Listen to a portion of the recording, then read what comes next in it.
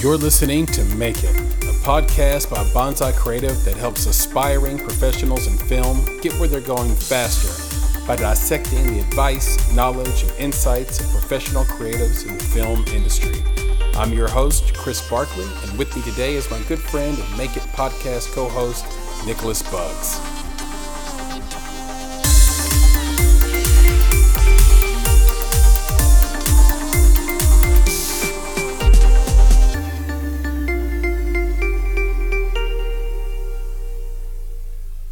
Hello, Chris here with another episode of the Make It podcast. And this is an Indie Talk week, and that means I have my good friend and co-founder with me, Nicholas Buggs. Nick, say hello. What's up, everybody? We are back. We are back, and there's a lot on our minds. And this week, we're going to talk a little bit about what the Oscars will be like this year. When is enough? Like how many streamers? We're going to have just a big streamer conversation as well. Winners and losers in streaming, how to make sense of it up or down, what kind of movies you should be making as an indie creative based on what's being streamed, and the streaming squeeze, going back to that sort of when is enough context. You know, the streaming squeeze that's going to happen as people have to start making decisions financially about which streamers to buy and which ones to not. And last but not least, we thought we'd talk a little bit about reintroducing Bonsai to a degree. There's a lot of people that might not know why we do this podcast and what it's all about and where we came from and how it started and what is just the origin story. People love comic book movies, Nick. They love origin stories. True. So we want to give a little bit of our origin story, talk about what we do, what we're all about, and what's coming up in the future a little bit. But we'll start right there with just this thing that was on our mind about the award seasons this year, and about 20 to 30 theatrical movies have been pushed to TBD, to be determined, and to 2021. And what you're left with is, you know, The Dark and the Wicked and Jungle Land and Kindred and Mulan and Invisible Man and hopefully Tenet as like your awards favorites, and along with some others. But what's missing in all that are all these other movies, Nick, that we were supposed to see that probably would have got sort of Oscar nods and Golden Globe nods and all that stuff. And the star power that kind of comes with it. Now, look, I'm not all about star power only, but when I think about this movie season, this year of movies, what it's definitely missing is all the big stars that would normally be in theatrical releases. The Brad Pitts, the Leonardo DiCaprios, the Daniel Craigs, so on and so forth. And what we have instead are people who are stars and great talents, but they're in movies and shows that are designed and shot just for streaming, Nick. Yeah. I mean, I hear you there. You know, if you go back to what you mentioned about the things that we're not seeing because they're getting pushed out, you know, I think there's also the things that we're not seeing in the ways that we're familiar with seeing. So the things that went to streaming that normally would have gone to the theater, right? So it's all different. So yeah, there's a bunch of movies that, you know, are getting pushed into 2021, so we won't see those. The theatrical ones, we don't get the same feeling from watching them at home than we would have, you know, in the theater, not just because they were on a big screen, but because there's always a larger experience around watching those. So that kind of goes away. But, you know, what I always come back to when it comes to, you know, the Oscars is like, well, what gets Best Picture or whatever it is, isn't up to us, right? It's not a populist decision. It's the Academy's decision. So, you know, the movies that they're going to rate, it doesn't matter whether they were seen in the theater by us or not, right? It doesn't matter if some of them were pushed out. They're going to be given, you know, all of these films to see. It's like when you go to Netflix and they push content in front of you, right? And they tell you, hey, because you watch this, this, and this, you should watch this. Mm-hmm. I feel like the Academy doesn't get that. They get something that's much more curated, and that's coming directly from the studios. So who's going to win Oscars 2021? Well, it's going to be Disney, it's going to be Sony Pictures, it's going to be Universal Pictures, it's going to be Bleecker, like Netflix. It's basically the same folks you're going to see. And you may not have seen the movies, and I may not have seen them, but the Academy has seen them because they were sent directly to the Academy for them to consider for Oscar contention. Yeah, and a lot of these you are going to see great stories, but you're going to see a type of story, I think. And also, I think it's always been a mix of what is a great movie and a great story, and then what was populous, right? Like we had Parasite, but then you also had, Once Upon a Time in Hollywood or 1917 last year, or just movies that had, Get Out, for example, movies that had massive box office. And so I would not be surprised if you saw Mulan. Is Mulan a great movie? No, it is not. I liked it. You didn't like it at all, but neither one of us are saying that it's great, but it did huge numbers. Is Invisible Man a great movie? It's good. I would not say it's great. I do love Elizabeth Moss, but that could be maybe up for contention. Even Tenet, which feels like a theater movie, and I saw it in the theater twice. It's a big, bombastic movie. Is it great? Like from a story standpoint? No, it's not. It is beautifully shot. It is well done. It is executed to the nth degree. But that doesn't make it the best story you've ever seen. But you're going to see it because it actually had literal box office, in a theater. So it's kind of like I see it both ways. Like I think we're going to get what was popular this year, but then I think you're going to get movies like On the Rocks, which is kind of like maybe lost in translation.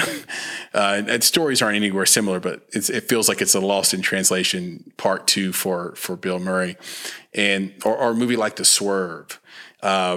Or Kajillionaire. Kajillionaire is one that you could say, okay, that's going to get a nod. But would it have gotten a nod in any other year, I guess, is the question. Yeah, I don't know. I think it's kind of funny when you say, would it have gotten a nod in any other year? Well, there's no year like 2020.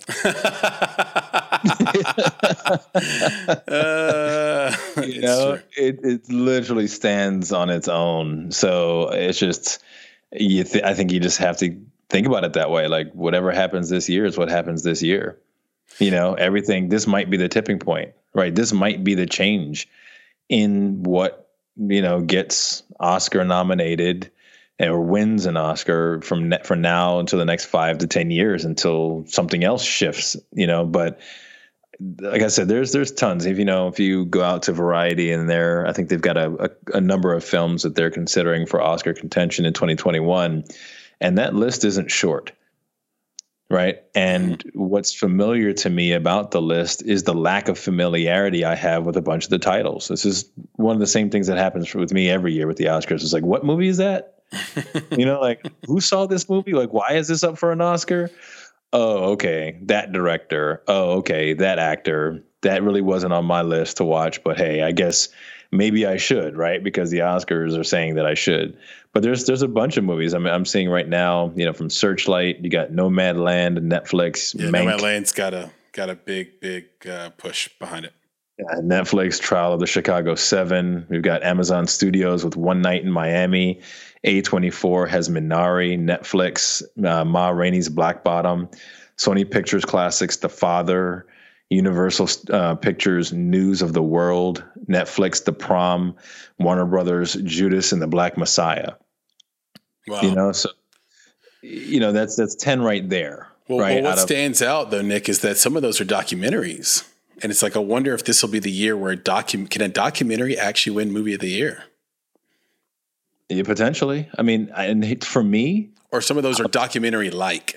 The documentary-like or based on a true story. Yeah. But I'll just say this is that, there might be a trend towards them because of I think there's a growing desire for the docuseries, right? Like we're seeing docuseries now that I don't think we were seeing 2 years ago, right? The number of them that are out there and just the popularity of them.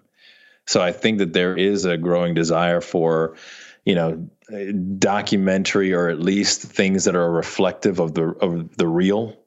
Yeah. So, I think that there's something to that. So maybe, again, there's a shift that's happening in 2020 around the types of content that people are interested in, and maybe more introspective content is what people are looking for. I mean, the Joker is not a real story, right? But the way that they made that, yeah, that was real. You know what I'm saying? Like that was an introspection into, the troubles of an individual, the troubled mind, and what the world basically did to this person to make them turn in a way.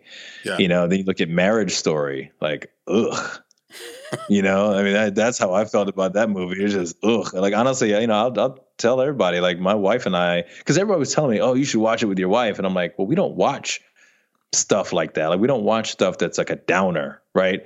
And they're like, no, you should watch it. You should watch it. So we finally, we gave into the social pressure, and we watched it. Man, we didn't make it all the way through that movie. I think we made it halfway through. We're like, this isn't for us, man. Like, this isn't about no, there's no value we're going to get from this movie. But my point is that it was one of those top films because of the real, right? The realism, the introspective nature of going into these characters in a real, authentic, even dirty way. Like, it just doesn't feel good, but feels almost real. Well, I think that's revisionist history to a degree. I mean, look, the thing I will say about this, and going back to your comment about some of the movies from last year, I want movies like Parasite and Jojo Rabbit to win.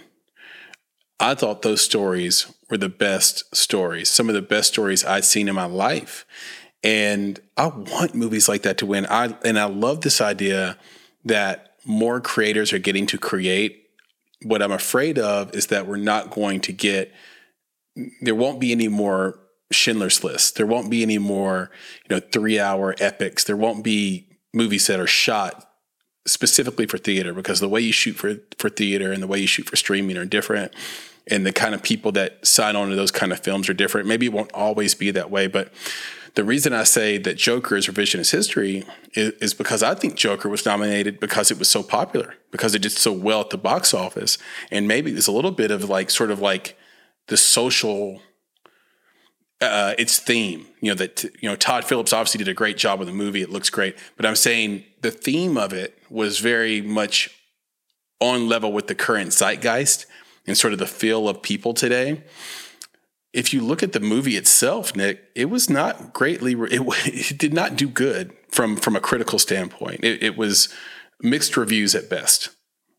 So the critical world did not love the Joker, but the people that watched it loved it because they identified with it through the zeitgeist, and that's why it sold so many tickets.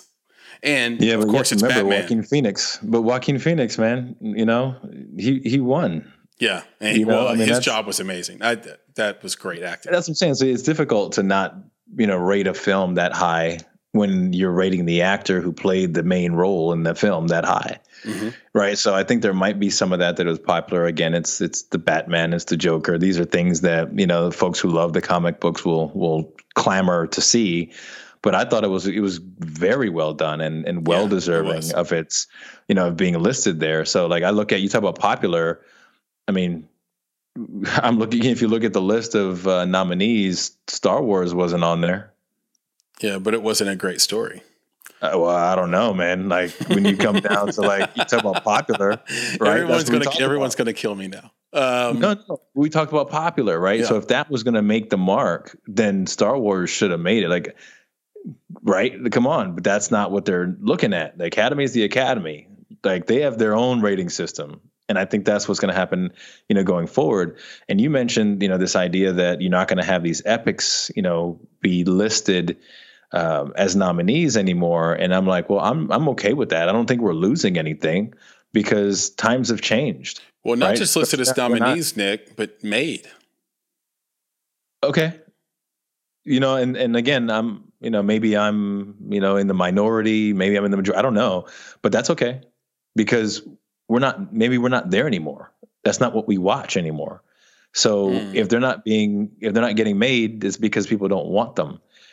Right. I mean, we're going down to, 10-second content that people are consuming and binge watching. Right. It's hard enough to keep people's attention for 5 seconds.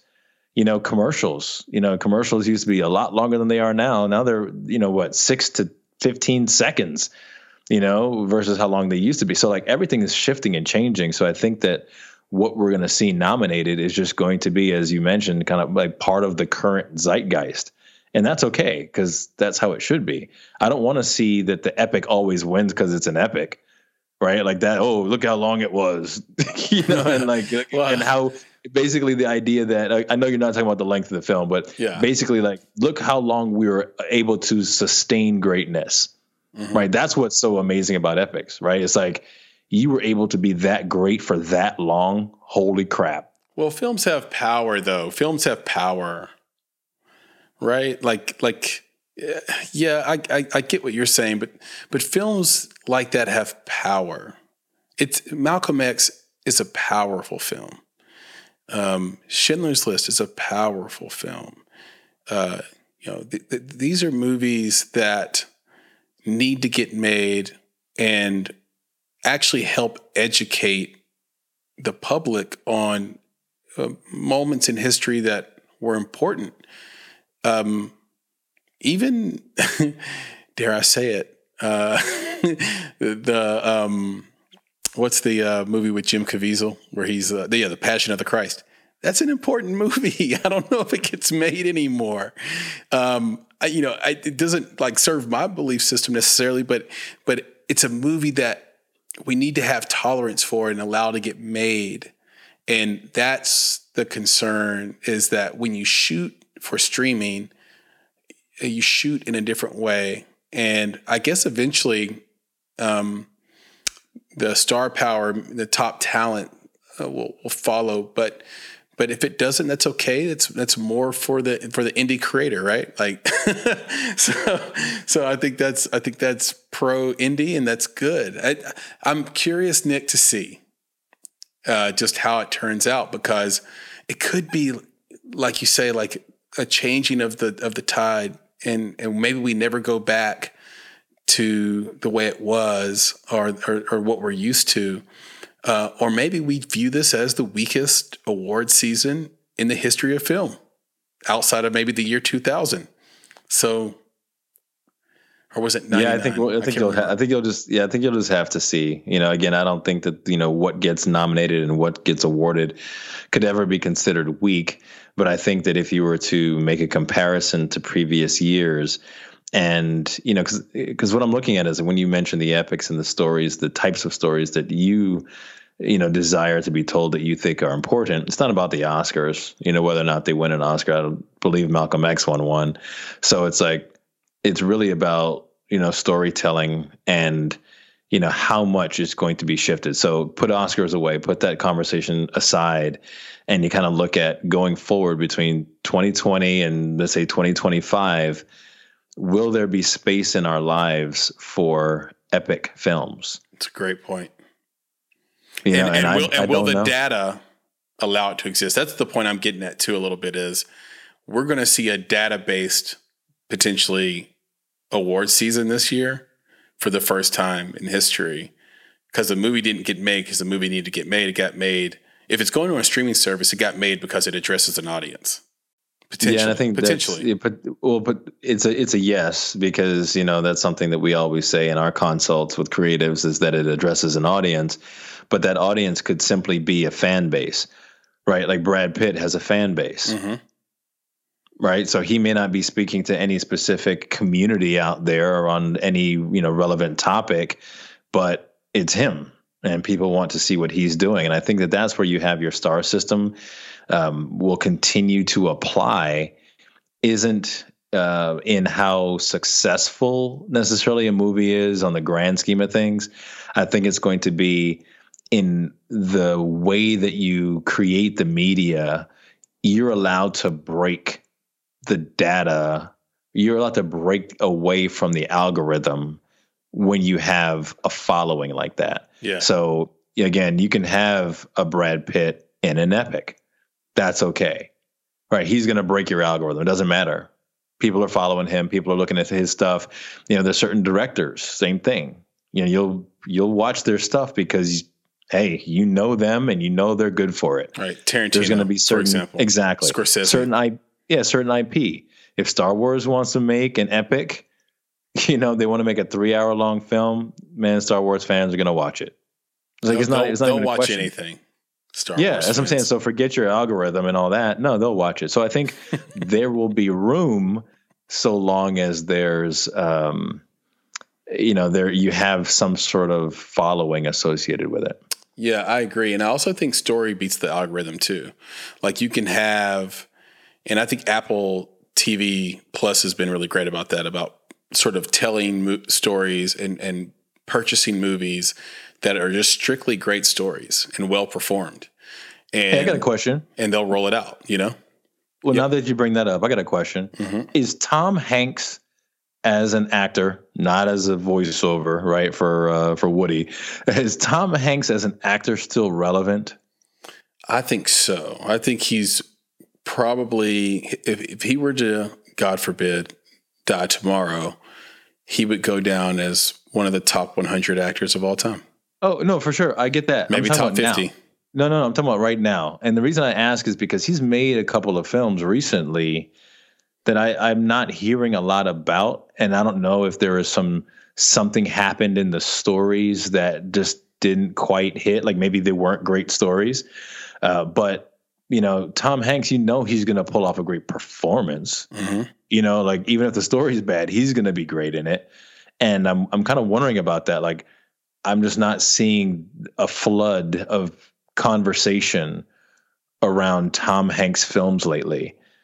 Right. That's why I'm asking the question. Cause basically back to what you said, it's like, well, story and, great acting, that'll all, work itself out and break your algorithm. I'm like, is Tom breaking the algorithm? Or is he stuck in it? It just depends, because I think a lot of his movies, they're going to be based on a true story. Some of his movies are sort of historical pieces. They're not. We're in, like you said, like 2020. There's no year like it, and we're in the middle of this pandemic. Everybody has this low grade anxiety going on. They're in their house. They're all getting used to sort of consuming this high end content. And what I mean by that is Hollywood produced films that they've dumped a lot of money into. Doesn't mean the movie's going to be great, but they've dumped a lot of money into. And they're watching it on a streaming device, and we're all just sort of getting used to it right now. And so you can miss movies here or there. There are a lot of shows and movies that like people just haven't watched because there's so much out there to consume, and you just can't watch everything. And do you want to watch it that way? If you're someone that watches Netflix on their computer or iPad, then you're probably binging, or you're probably watching YouTube. You're not necessarily watching a Tom Hanks movie. Whereas normally a Tom Hanks movie would come out in a theater, and then that would create the conversation. You'd get the buzz around how good it was or how well reviewed it was, and that it's Tom Hanks. Yeah, it's just crazy to me because you just mentioned, again, the story and the performance and stuff. And I was just thinking about Tom Hanks, and I think his latest movie was Greyhound, I think. Mm-hmm. Yep. And I just haven't heard anything about it. So anyway, that's kind of an aside, but it made me think about Tom Hanks. And again, he's relevant to me. He'll always phenomenal be on so many different levels that I'd love to see him in even more stuff. But yeah, anyway, that was an aside. He stole my heart in Big, so he's had me as a fan ever since. Right, you had me since Big, right? Yeah, and I saw Big in the theater. It was great, and I don't even think I was old enough to see it, but I saw it. I was with my sisters and my parents, I think. Parents didn't care about their kids back in the day. I think my parents sent me to go watch Nightmare on Elm Street as a kid, like with my sisters. Yeah, they were good practical jokers. Yeah, and then you can't sleep. You can't sleep for weeks because that's when he shows up. That's right.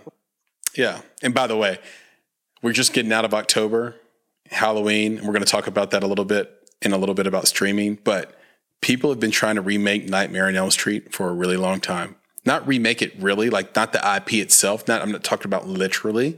I'm saying they've been trying to make something that is impactful like that as a horror film. Again, nobody can do it. It's like you cannot cash someone's lottery ticket twice. They had a brilliant premise. They executed it perfectly. They had a moment in time. They owned it. Like no more sing-songy, like try to like have a little rhyme that's creepy when people sing. That all comes from like being inspired by Nightmare on Elm Street, right? Like can't do it. Can't cash that lottery ticket twice, Nick. No. You talked about shortened content and how people are like binging 10-second content, whatever. And so we want to have this conversation about streaming and just sort of the overall state of it. And the most popular show from October was The Haunting of Bly Manor on Netflix. And you probably would expect that because it's October and there's horror around it. But you still had at number 2, sort of non-horror, well, not sort of, definitely not horror. It's Schitt's Creek being the number 2 streamed show across all streaming platforms. So you had The Haunting of Bly Manor as number 1 across all streaming platforms. Had Schitt's Creek, believe it, number 2. I want to double check that actually really quick, Nick, to make sure I'm right about that. But I think it was way up there. Yeah, number 2 for the month, and then The Mandalorian number 3. And then the god awful Hubie Halloween at number 4. But the thing about these shows and the way that we rank them and the way they're ranked rather across streaming services is that there's no consistency. And so when you're advisory producers like me and you are, Nick, and we want to go out and tell indie filmmakers, okay, this is what people are watching. This is the zeitgeist. This is what people are binging. This is like the mood and the tone that people are looking for today. It's very hard to track because even the month before, you had shows that were in the top 10 that did not show up in the top 10 at all in October. So if you look at top 10 in September, you had Cobra Kai, The Boys on Amazon, Away, Ratchet, Mulan, The Social Dilemma, Get Organized with the Home Edit, Love Guaranteed, and then closed it out with Enola Holmes, and then closed it out with Schitt's Creek. So of those 10 in September, only Schitt's Creek and Ratchet showed up in the top 10 for the following month. And so I don't know, Nick, what's going on here? What can we hold that's true? Yeah, well, it's like we mentioned before, like all of it is just changing. And it sometimes it seems random. Sometimes it seems like things don't make sense. But the odd thing about it is that it all makes sense now, but just differently, right? It makes sense with the way that the algorithm pushes data to us, or pushes content to us based off data, excuse me. But it's also like the way that we watch content. So, if everyone is binging in October, and then let's just call it, Series A, right? Everyone's binging Series A in October, but there's only one season of it. Well, you're not binging it in November. Mm-hmm. It's done. It's not going to show up on your top 10 because it's done. It's over with. Like the conversation is done, and now they're waiting for the next thing. Either they're waiting for the next season to come, or they're just on to the next thing, right? On to watching the next thing. Right. And then you have something like Schitt's Creek. Well, it won 5 Emmys, right? So you've got a lot of people who are there along for the ride throughout, the multiple seasons they've had, and they already know about it. They've already watched it. But now you've got all these people who are interested. Like, what is this show? 5 Emmys? This is a sweep. Like, what is this about? And they're going to watch it. Yeah. And that might give you a little bit of a longer runway because they've got 6 seasons. Right? A little bit harder to binge all of that stuff at once. So, maybe they'll be top for 2 months, maybe even 3, depending on how long it takes the general public who saw the 5 Emmys and they were like, oh, I got to watch it. So maybe get 2 or 3 months out of it. But I think that's what's different now is that it's the way that we watch. We're binging content, and so that you're just waiting for the next binge-worthy thing to happen in the following months. So it's going to continue to shift. And then, like I mentioned about them pushing content to us, to me, that's like the biggest game in the world. Mm-hmm. I tell you what the top 10 are, whether or not they're actually the top 10. And I make them the top 10 because I told you they were the top 10. Right? Like, that's it. You're going to watch it because that's what you do. You are one of the people you're the masses. And, whether you want to believe it or not. Feels like an election primary.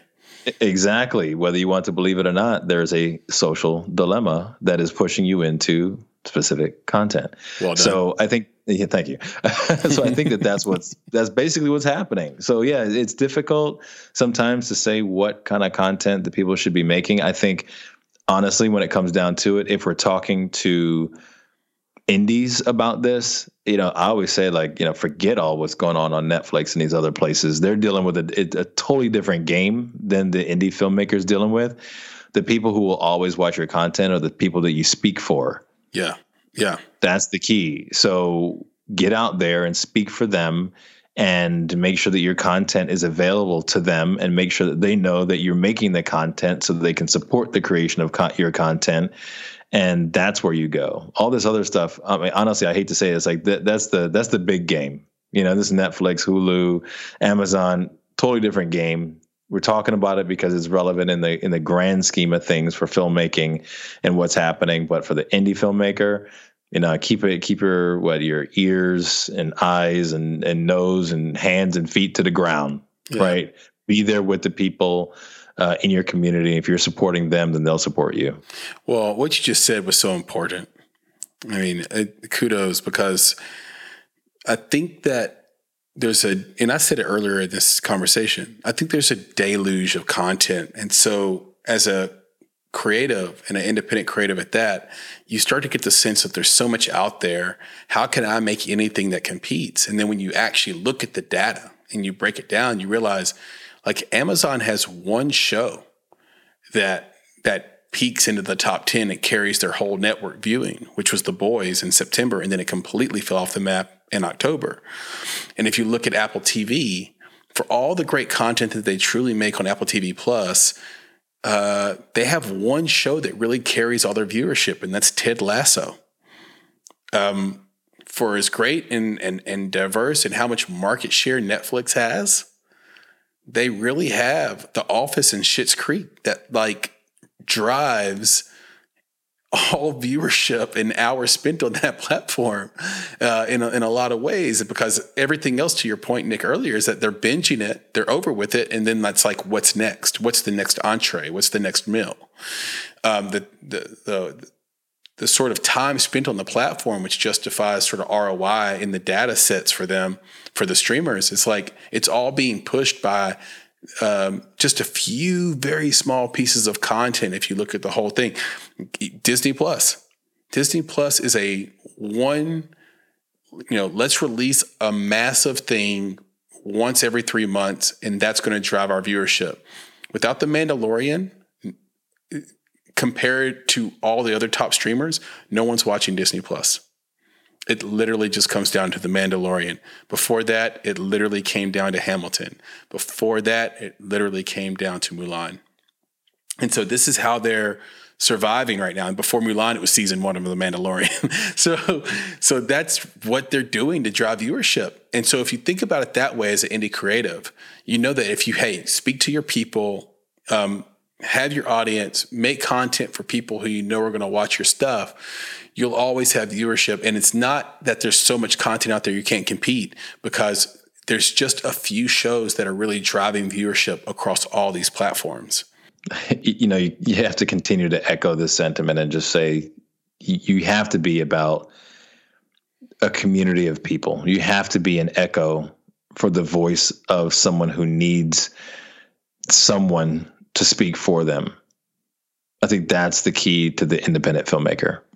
Yeah. So I wanted to make a point kind of close to the point that we were just making about sort of what is, like, again, there's a sense that there's all this content out there and that all this stuff is going to be the future. And we think it is too. But there was a poll that was recently done by YouGov. And this poll was done because there's no certainty around a next stimulus package coming.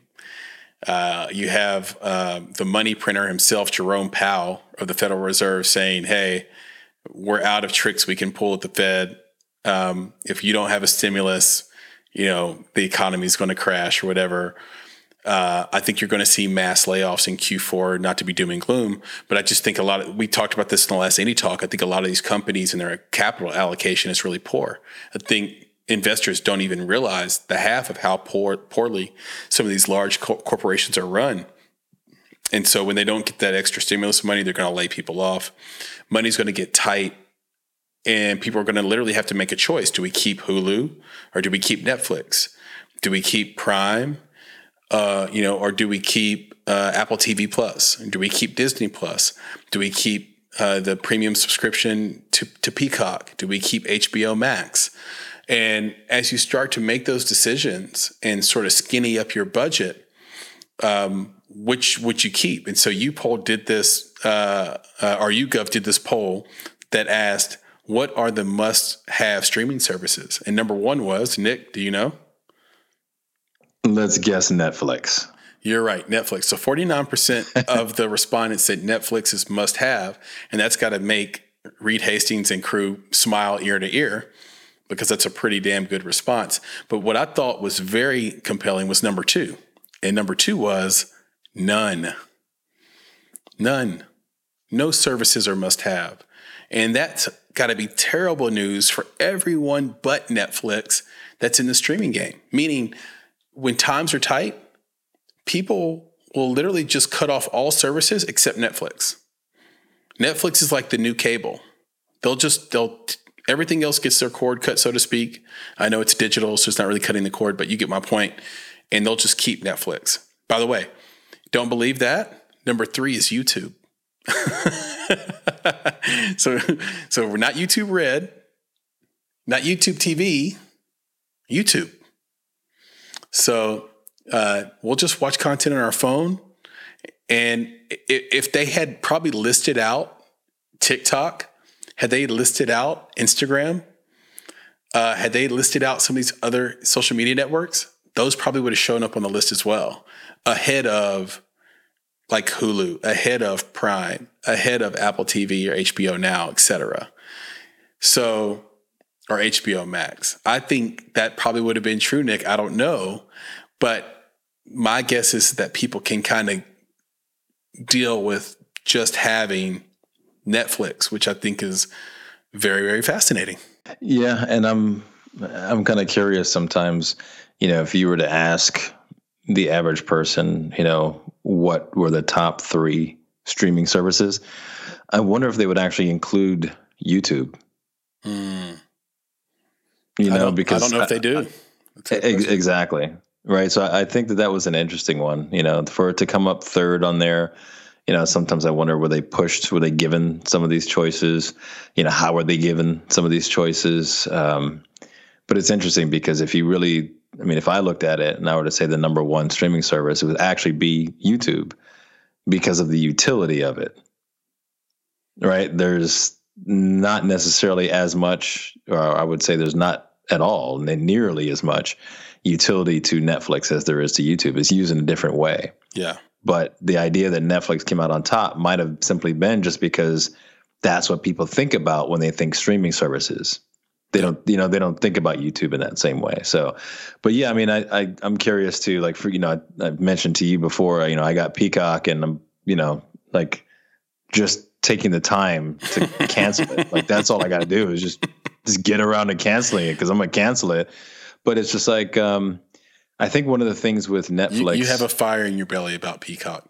I do, man. It's because it's flipping annoying. And the reason I say it's flipping annoying is because it's like they didn't get the basics right. That's it. Like people, you're going to go back to YouTube because you know what you're going to get. Like it's basic stuff. Like it's basic search. There's basic things where you can pin something and make it a favorite or whatever. You can get back to it really easily. Netflix is the same way kind of deal. Like, what to get, like, what you're going to get, how to use a search capability, You know stuff's going to pop up. You know your continue watching is going to be there. It's straightforward. Like there's nothing to think about, and you're always going to get this. Now, Peacock came around, and I got that because, I wanted to stream some of my soccer games, Premier League. And the fact that, I'm watching this thing and I am like, something happened, right? My web page went out. I was watching on my computer, right? Something crashed. Yeah. I opened this thing back up and it starts from the beginning. I'm like, why don't you start where you stopped, right? And then I'm like, okay, then let me start it where I stopped. Well, I can't. Like, I don't know. The bar at the bottom doesn't let me click on a certain time. I'm over here just clicking blindly, hoping that I can get it back to the time that I was on, but I don't know what time I'm clicking on. Mm-hmm. Like, what are you doing, Peacock? Search. I search for Chelsea. It gives me one result, and it says highlights. I know you all have the full game. Like, that's why I got this. Like, why don't I see this in the search results? Why are you making this difficult for me? Right. And that's what I mean. It's like, I think that's what happens sometimes with these, when you start getting other streaming services, you have a sense of what it should be based off of the bigger or the streaming services that you've already had. Right. So YouTube TV, straightforward. Search is easy. The DVR thing is easy for saving things and saying what you want to get recorded. Everything's simple. You got your library, you got home, you got live TV. It's straightforward, right? I know what I'm going to get. So now if I ever get another service that doesn't give me what I want in the way that I'm expecting it, it's short-lived, right? I just don't have time. And I think that when you talk about, having streaming services, and figuring out when's enough is enough, honestly, I think it comes down to like what you're really a fan of. And for me, like if you're a fan of basketball, if you're a fan of the NBA, you're going to find ways to watch that. Like that's just, you're always going to have it. But anything else that you got because maybe there was a show that you wanted to watch or there was this one specific movie that only came out on that streaming service, then maybe you got it for that. But after a while, if worse comes to worse, push comes to shove, or you just start paying attention to your bank account and realize you're paying for stuff you don't use, then it's going to be like, no, I'm cutting all that stuff out. So if I'm a fan, I'm in. If I'm not a fan, then I'm out. It's like for me, I could be done with Netflix tomorrow because I'm not a fan of Netflix, right? I'm not a fan of any specific show or thing that they do.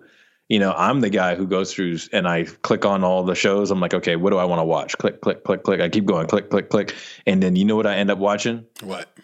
I end up watching the little previews that run like screensavers because I can't figure out what I want to watch. And I'm working on my computer.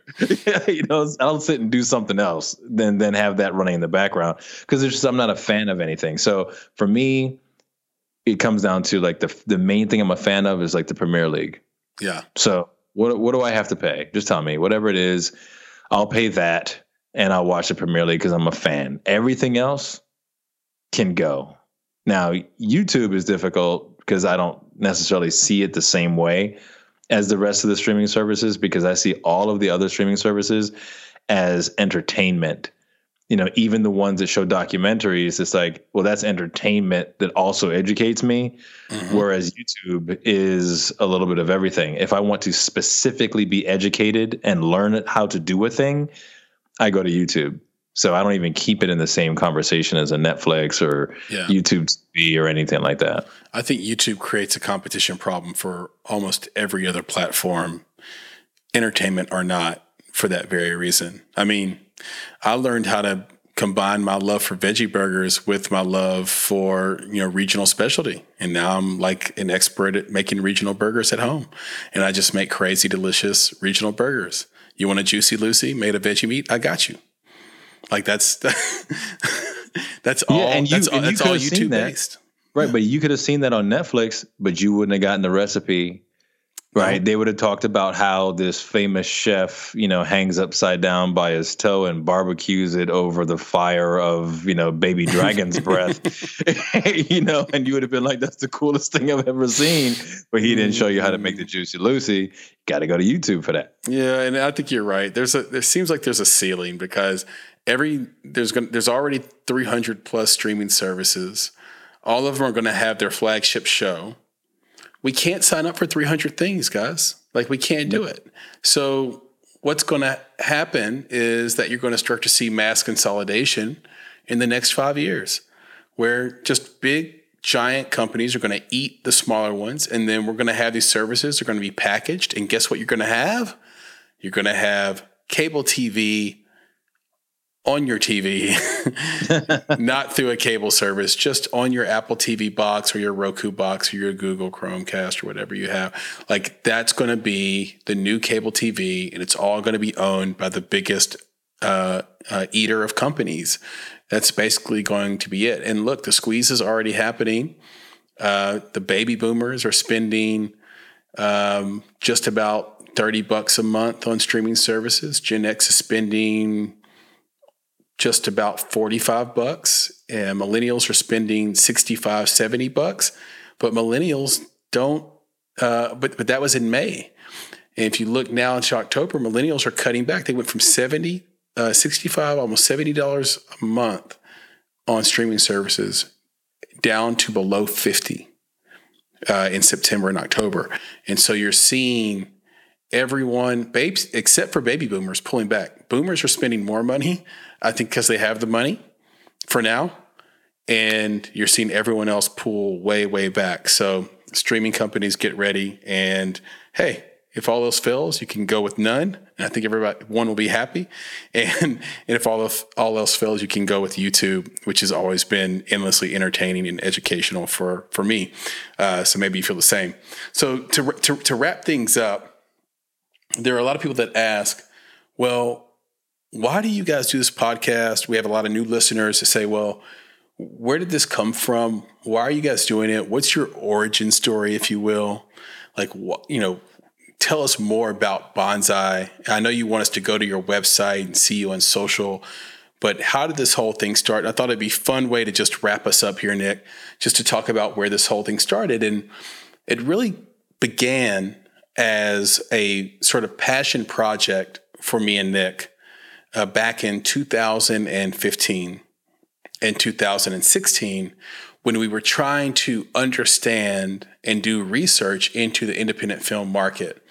And one of the ways we would do this is we'd do random surveys of people and ask them all these questions. And one of the questions we'd ask, we literally would walk around with a clipboard, and there are people out there that know us in film that remember me walking around with a backpack and a clipboard. And we would walk around with this clipboard, and sometimes I'd have like my little recorder in my hand that I used to use back in my journalism days, and I would record this stuff.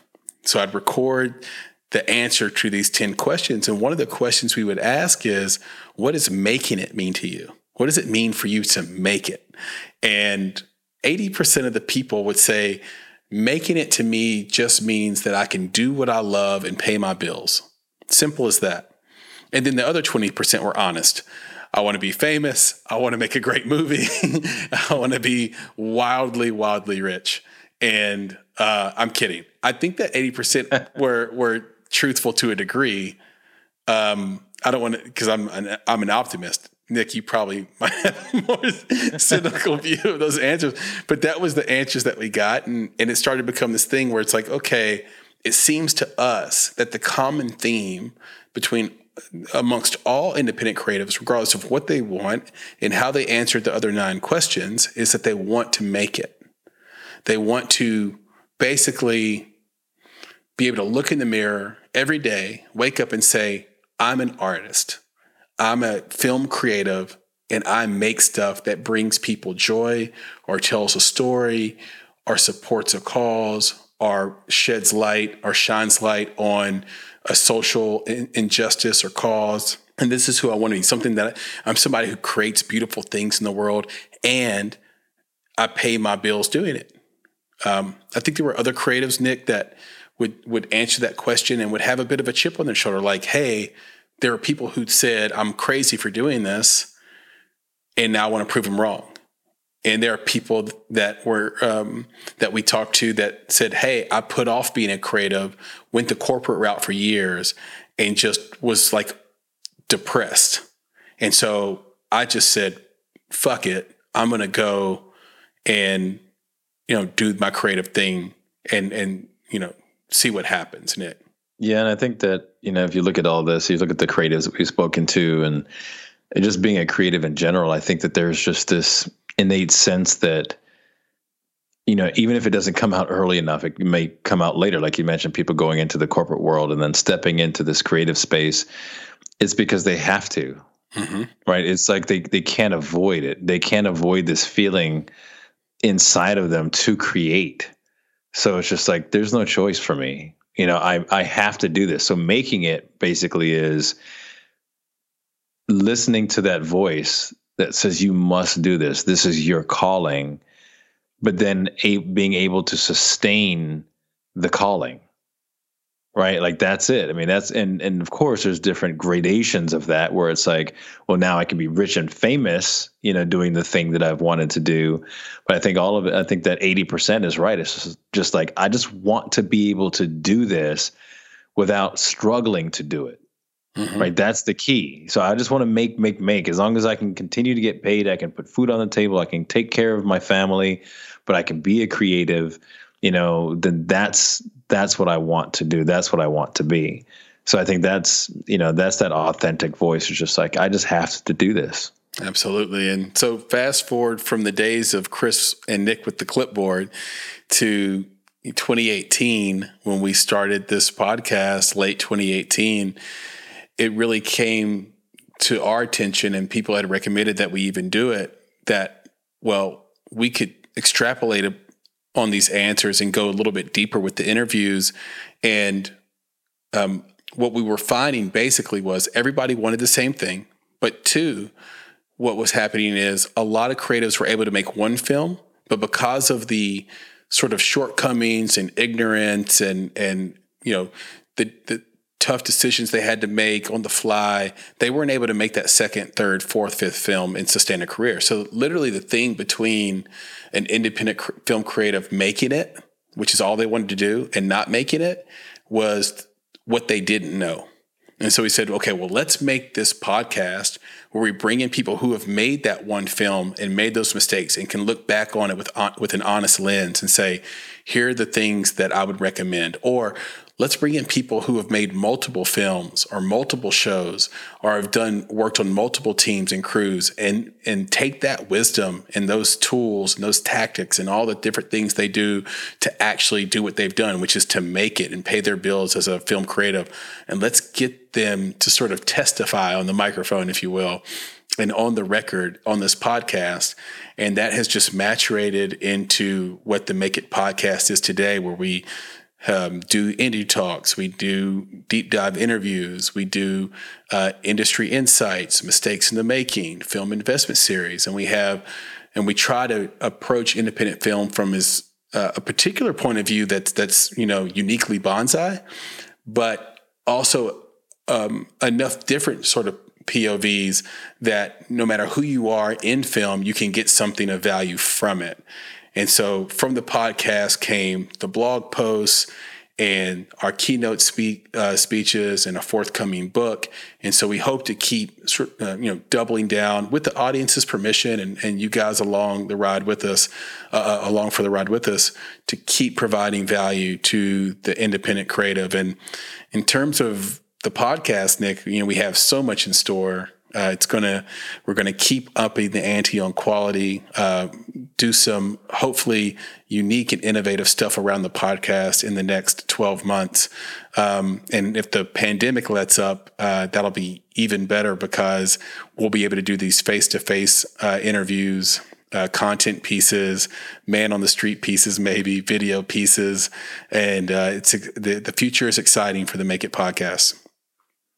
Yeah, and I just wanted to offer that, you mentioned that we come with a specific voice or unique voice, or even, let's say, a specific context to the discussions that we have. And I think that, even prior to 2018, when we started the podcast, we did a lot of research, and we actually attempted in many different ways to provide resources to filmmakers by scouring the internet to find things that we thought would be of value to independent filmmakers.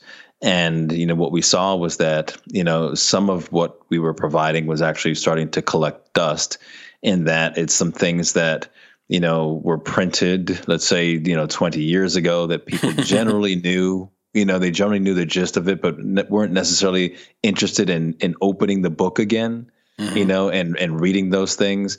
There's a ton of YouTube channels out there that show you how to master lighting and master sound and do all of these things in the making of the film itself. And we thought that's nice. And those are things that filmmakers will find on their own, that they'll get from, trial and error. But that's not us. We're not in there, making the film. What is the thing that, we believe is challenging the independent filmmaker the most?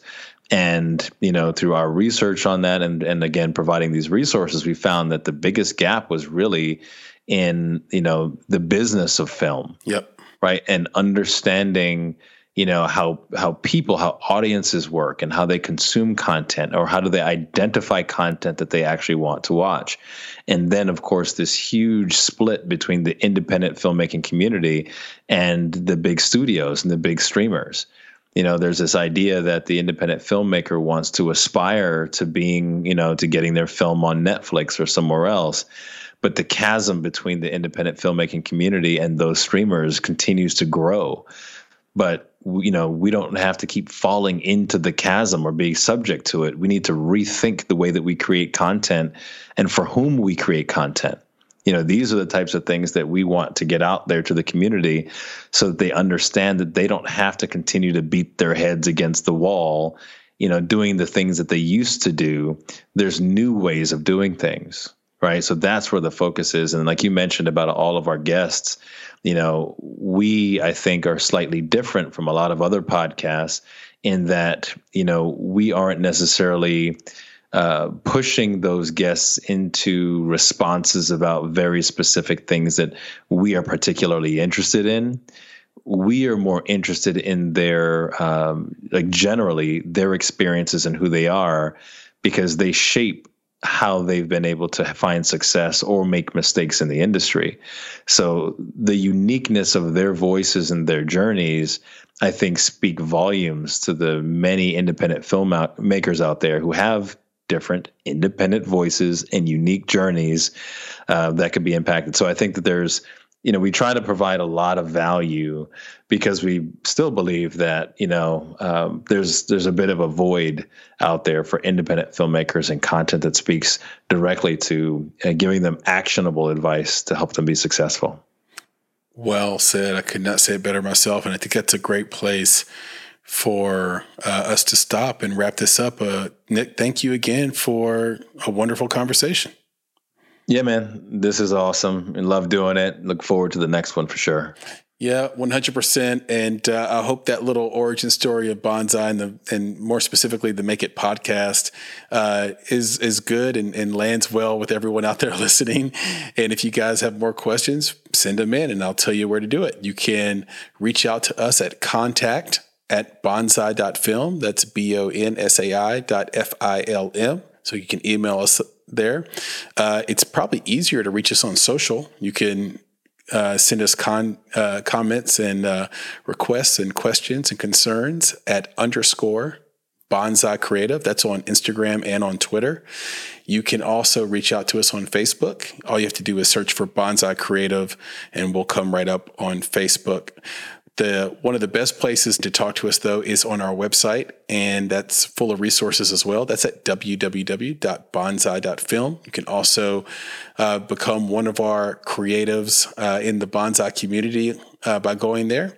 And if you know someone that would be great for the podcast, or you have suggestions for the podcast, there's also a form you can fill out on that site, on our site, that makes those suggestions as well, and we'll follow up on them if they are valid, Nick. Yeah, so, for sure. Yeah. And so with that, Nick, send us off with the credo, my friend. Yes, sir. So for all of our independent filmmakers out there and all of our creatives, I'll say, be better, be creative, be engaged. And thank you for listening. Nick, I'll talk to you soon. Yeah, man. Take it easy. All right. Peace. Later. Juicy Lucy. You've been listening to the Make It podcast. To find more information about this week's topics, including links to relevant blog posts, projects, and indie creatives, please visit our website at www.bonsai.film. If you haven't already, you can join our podcast community on Apple Podcasts or the podcast app of your choice by searching for Make It Bonsai Creative, and the show will pop right up. You can follow us on Instagram and Twitter at _Bonsai Creative and Facebook by searching for Bonsai Creative. And of course, if you're looking to take a big step towards your filmmaking success, go to www.bonsai.film and click on Book Us to schedule a free discovery meeting and needs assessment. You have everything to gain. Until next time, be better, be creative, be engaged, and thank you for listening.